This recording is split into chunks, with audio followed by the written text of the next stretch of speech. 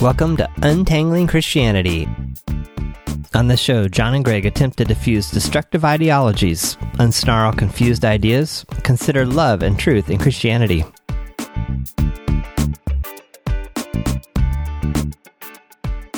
Hello and welcome to this podcast.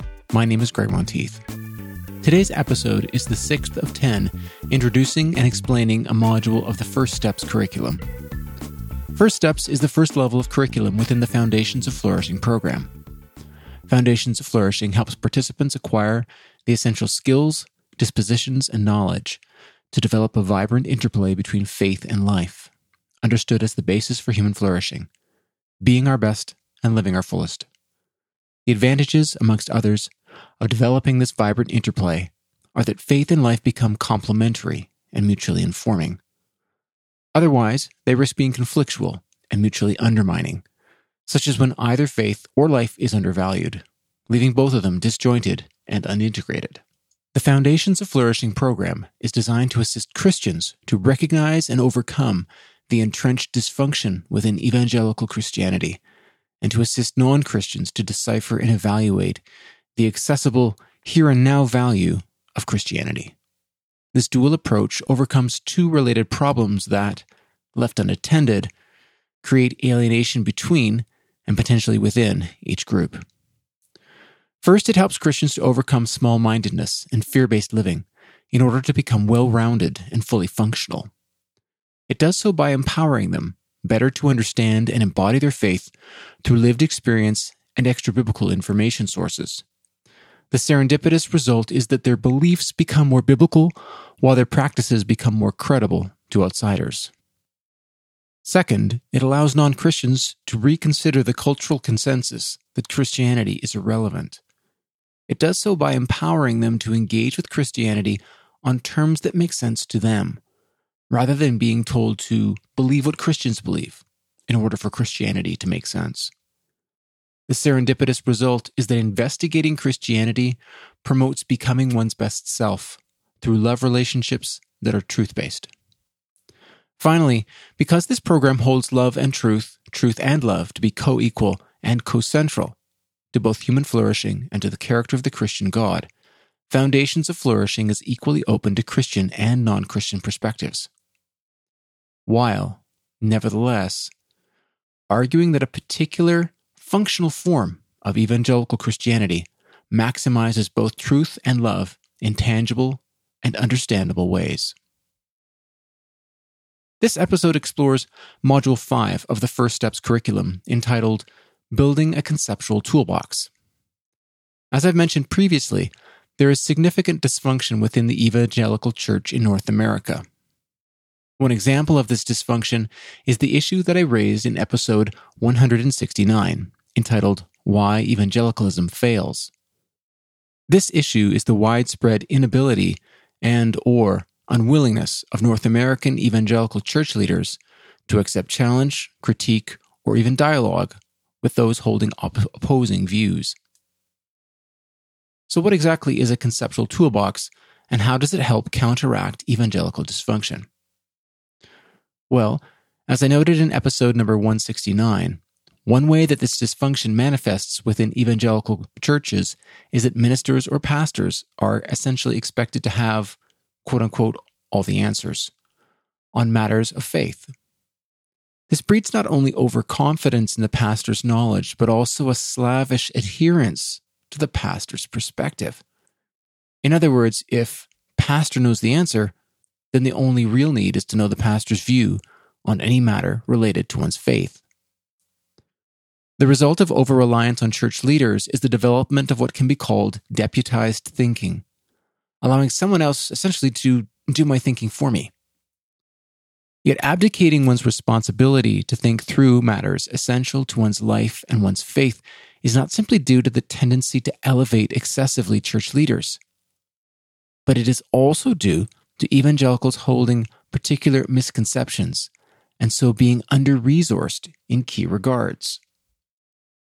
For example, a common misconception among evangelicals is that the Bible can be understood and applied to life correctly by any Christian without any particular skill or knowledge. Instead, It is taking time to read the Bible, or being disciplined to do what Christians should do, and living out Christian beliefs, or being obedient to how Christians are called to live. Those are the hard parts. Reading the Bible, making sure you're doing it, and living out your Christian beliefs. Similarly, a related misconception is the view that belief or believing is not only key to becoming a Christian, but is also the key orientation for continuing as a Christian, or if you like, living the Christian life successfully. Again, I believe that these are misconceptions. On the one hand, both life and the Bible are complex, and so how we formulate or put together the relationship between faith and life, how we integrate them, is a matter requiring not only dispositions like discipline, but also skill and knowledge. On the other hand, the key requirement, both to becoming and remaining a Christian, is understanding. In other words, without understanding, belief is baseless, and ongoing Christian life is aimless. Belief is informed, motivated, and directed by understanding. So what about this notion of a conceptual toolbox? What is it, and how does it help? My 2 points above demonstrate that being a faithful Christian means becoming conversant and skillful with concepts. In other words, because understanding is key to both Christian belief and Christian living, how and how well we understand life, the Bible, etc., depends on the ideas and concepts that we view to be relevant to such matters and on our willingness and ability to bring them to bear properly. The result is that our breadth of understanding is limited, one, by the range and nature of concepts we have at our disposal, and two, by where we've been taught that they apply, and three, by how and how well we've been taught to use them. So for Christians, growing one's toolbox of concepts and learning how to use them well and apply them appropriately is nothing short of essential, to the point that Christian maturity depends upon becoming conversant and skillful with concepts. Before examining the concepts that will be presented in Module 5 of First Steps, I want to highlight the most critical point about my claim that evangelical Christianity is broadly dysfunctional. Specifically, this dysfunction is all the more troubling because evangelicals are broadly unaware that it even exists. As such, both to substantiate my claim of broad dysfunction and to illuminate this dysfunction for those for whom it is a blind spot, the key step, both in the podcast and in the entire integration project, will be to point out where and how evangelical Christianity has adopted as standards of faithfulness practices that perpetuate this dysfunction by keeping its participants from seeing it for what it truly is.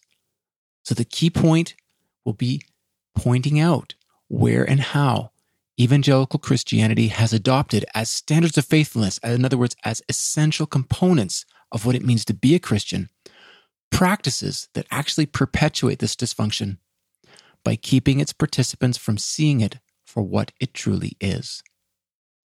These are practices that actually, 1, skew key relationships, misunderstand and collapse necessary tensions, and preference positives over negatives within the Bible and Christian life.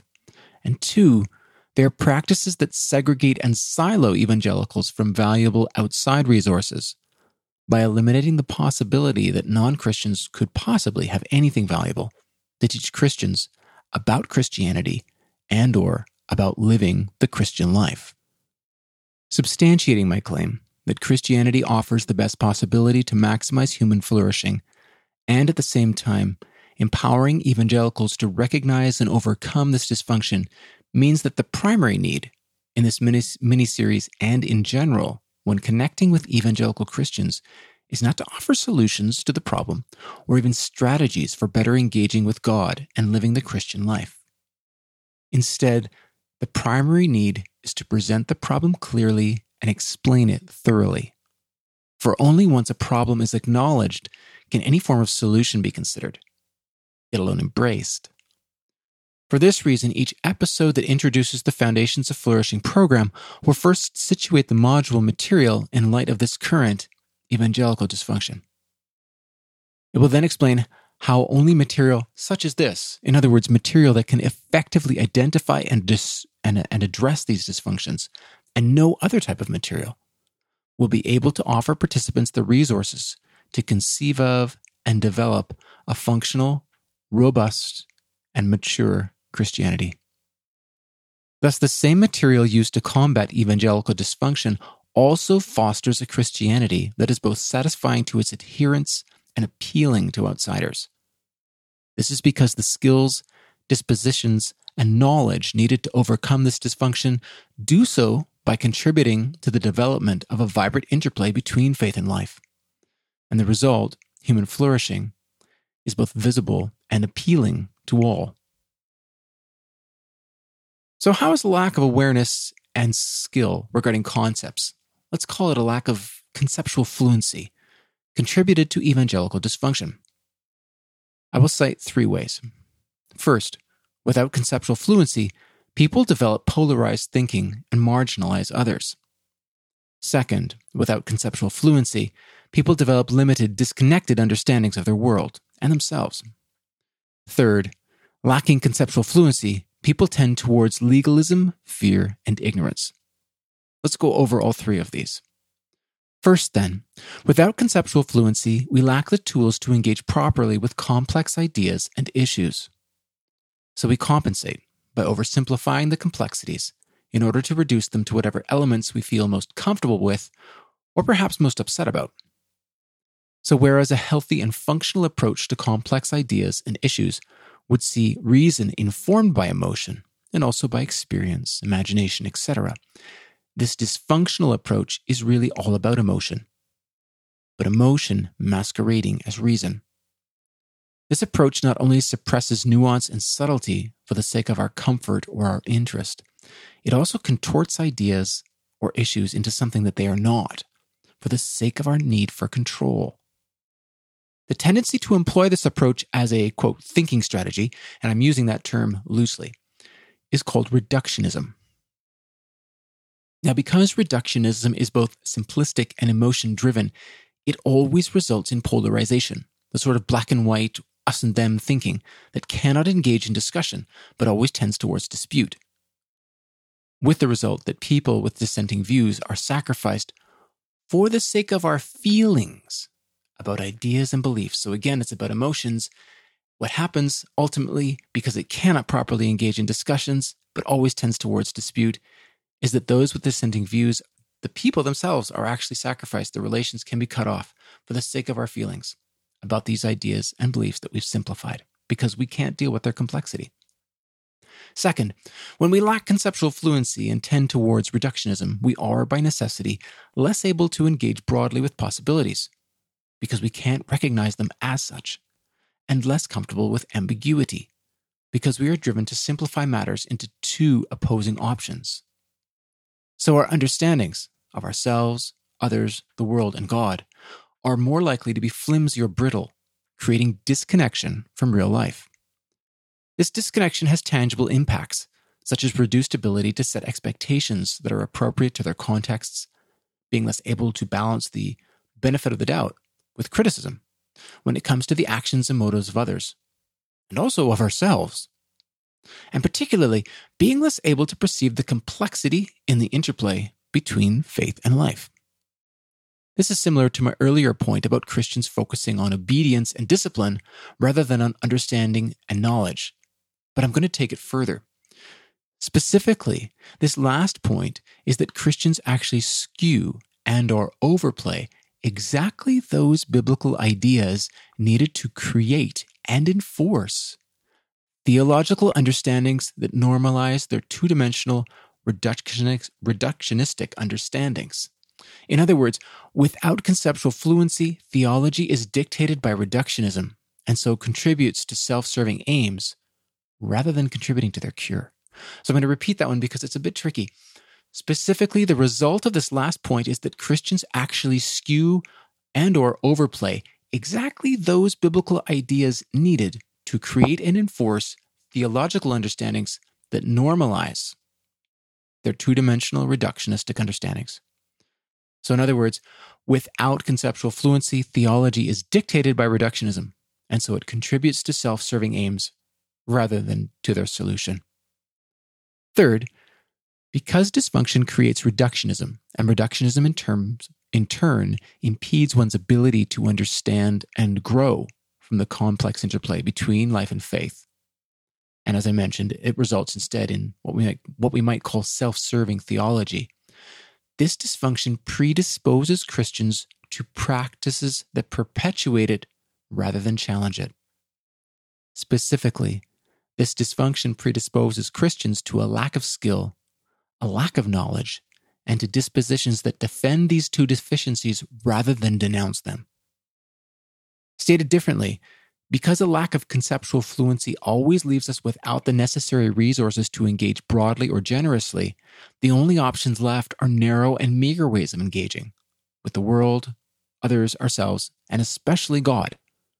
Legalism, fear, and ignorance are the markers of this narrow, meager approach. And of course, the key driver here is fear. Fear that we are not smart enough to deal with the complexities of life and faith. Fear that we are not dedicated enough to take on the responsibility for thinking these matters through for ourselves, or fear that we are not loved enough to fail at either of these and still be accepted and valued. The key signs, then, of this evangelical dysfunction are that it promotes and perpetuates ways of being that, if left unchecked, will determine a Christian's understanding of their world and their faith, and it will allow reductionism and narrowness to retain the power position by eliminating or silencing perspectives that would challenge it and risk defeating it. Ironically, this is particularly so with the Bible. So where the Bible clearly offers both affirmation and critique of human actions and motives, a dysfunctional perspective will consistently misinterpret the Bible as offering only or mainly affirmation of oneself and only or mainly critique of others. We might say oneself and one's group or one's tribe or one's church, and critique of those outside of that group or tribe or church. The nature of this dysfunction is that it silences what it claims to value the most, but does so in such a way that its practitioners not only hide this fact from themselves, but are actually convinced that their practices reflect and honor biblical standards above all things. So this dysfunction is eminently self-serving and self-deceitful. And I'll be speaking more on self-deceit as we cover modules 7 and 8. Yet this dysfunction avoids either fact being drawn to attention by incorporating views and practices as, again, what I've called standards of faithfulness that direct the Bible's critical edge primarily outward, while orienting its affirmative edge primarily inward. So what concepts are introduced in Module 5? And how can they help participants overcome this dysfunction that I've been detailing? I want to highlight 3 concepts that are essential to Christian growth and maturity. First, heterodoxy. Second, truth values versus truth claims. Third, the concept of complementary oppositions or productive tensions. I'll present each by describing how their respective domains currently contribute to evangelical dysfunction, and how, by incorporating these concepts, evangelical Christianity can move beyond dysfunction towards robust vitality. First, heterodoxy. Heterodoxy is a broad and somewhat ambiguous concept applied when a view or doctrine varies from official or orthodox positions. As such, heterodoxy is something of a fairly broad middle space between two very well-known religious words. One is orthodoxy and the other is heresy. In Christian contexts, heresy and orthodoxy represent, or typically represent, binary opposites, where one is good, being orthodoxy, and the other is bad, being heresy. Interestingly, this seems like a polarized relationship resulting from reductionism. It actually is. This dysfunctional opposition typically acts as a scare tactic within evangelical Christianity and is used, whether by church leaders or by individuals on themselves, to dampen curiosity, muffle dissent, or conceal one's true views. More than anything, this polarized understanding stunts personal growth and communal flexibility, and obviously, it promotes fear. The addition of heterodoxy first allows us to perceive that orthodoxy or heresy is a false pair. In other words, the pair orthodoxy or heresy, just as a set alone, is a false pair, and that each part represents instead two end regions on a spectrum. Understanding then that our beliefs are on a spectrum of conformity naturally promotes questioning in a spirit of curiosity and honesty, as heterodoxy effectively gives Christians permission to admit that they believe differently than their church, their pastor, etc., without the fear that doing so makes them less Christian, or particularly not Christian at all. Second, truth values versus truth claims. The Bible and biblical claims are presented in evangelical settings as representing truth, or as being the truth, often either with a capital T or where the capital is implied. In dysfunctional evangelical culture, this truth is used to coerce conformity within Christian communities and to separate them from outsiders. Questioning truth, not seeking to clarify or understand it, but truly doubting its validity and proposing that other truths perhaps are superior, or even suggesting non-biblical measures for evaluating biblical truth, is viewed as at least problematic. Or where it is permitted or even encouraged, it's expected shortly to give way to clarifying and then accepting. No churches that I know of have procedures for fostering an extended questioning of biblical truth. But notice, the entire focus is on biblical claims. Yet even the very notion of believing in something defies the idea that a claim constitutes or establishes its own truth. For instance, we believe a claim because we think we have good reason to believe it is true, not simply because it is a claim to truth. So we believe that this or that is the lowest price because we compare it with other prices and see that it is indeed the lowest. Thus, we believe claims because we think we have enough evidence to show that they are true. This is the difference between the claim that something is true and that which supports or proves that claim actually being true. Its truth value. Christian churches often try to persuade people, both Christians and outsiders, that biblical claims are true simply by virtue of being biblical.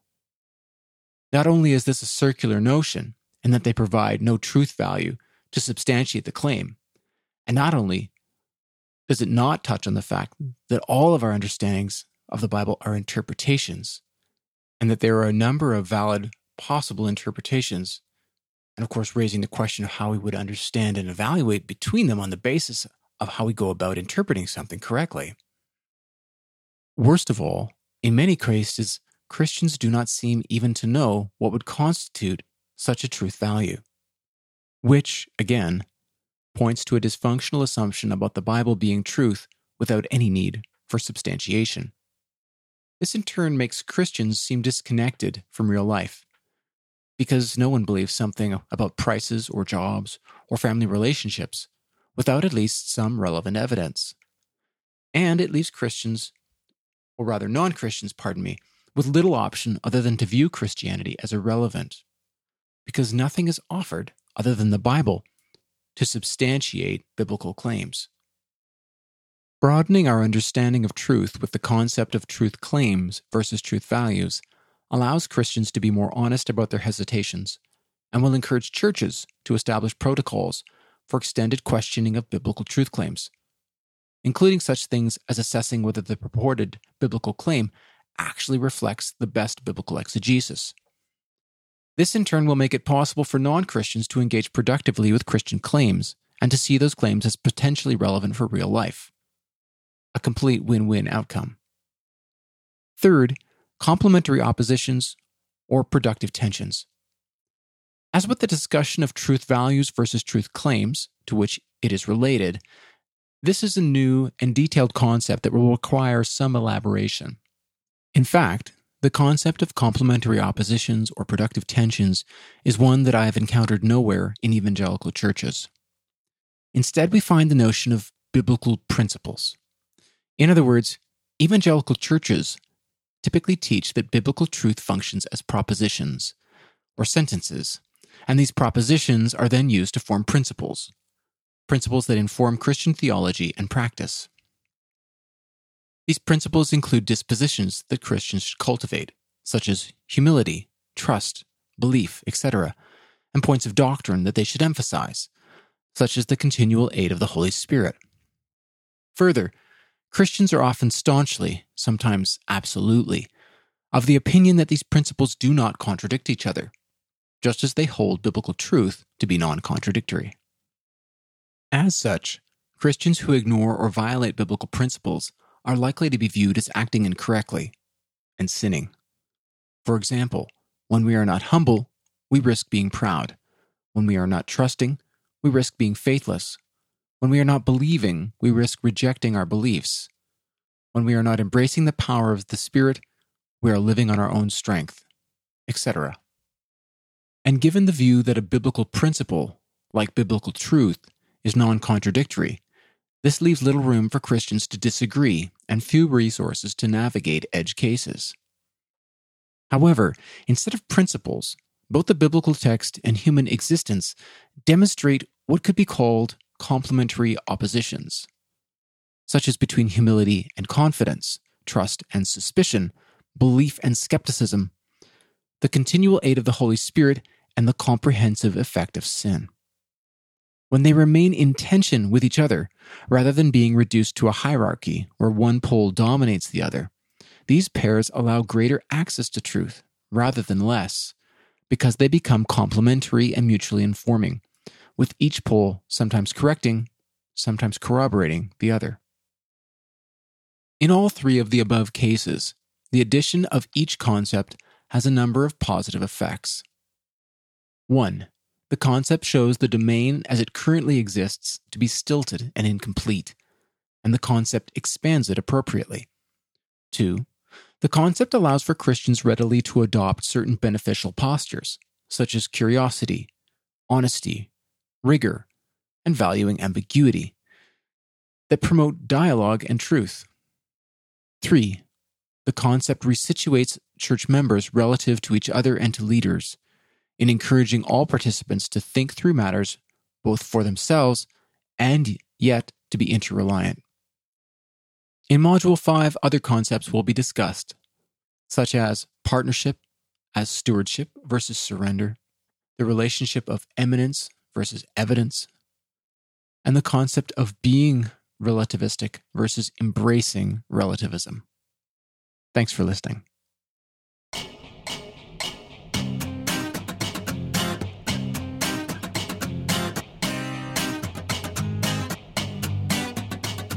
Thanks for listening to this episode of the Untangling Christianity podcast. A summary and resources for this episode are at our website, untanglingchristianity.com. If you'd like to join our private Facebook group or reach us by email, send your requests, questions, or even a simple hello to feedback@untanglingchristianity.com. Music on this podcast is provided by Kevin MacLeod at incompetech.com and is licensed under a Creative Commons license.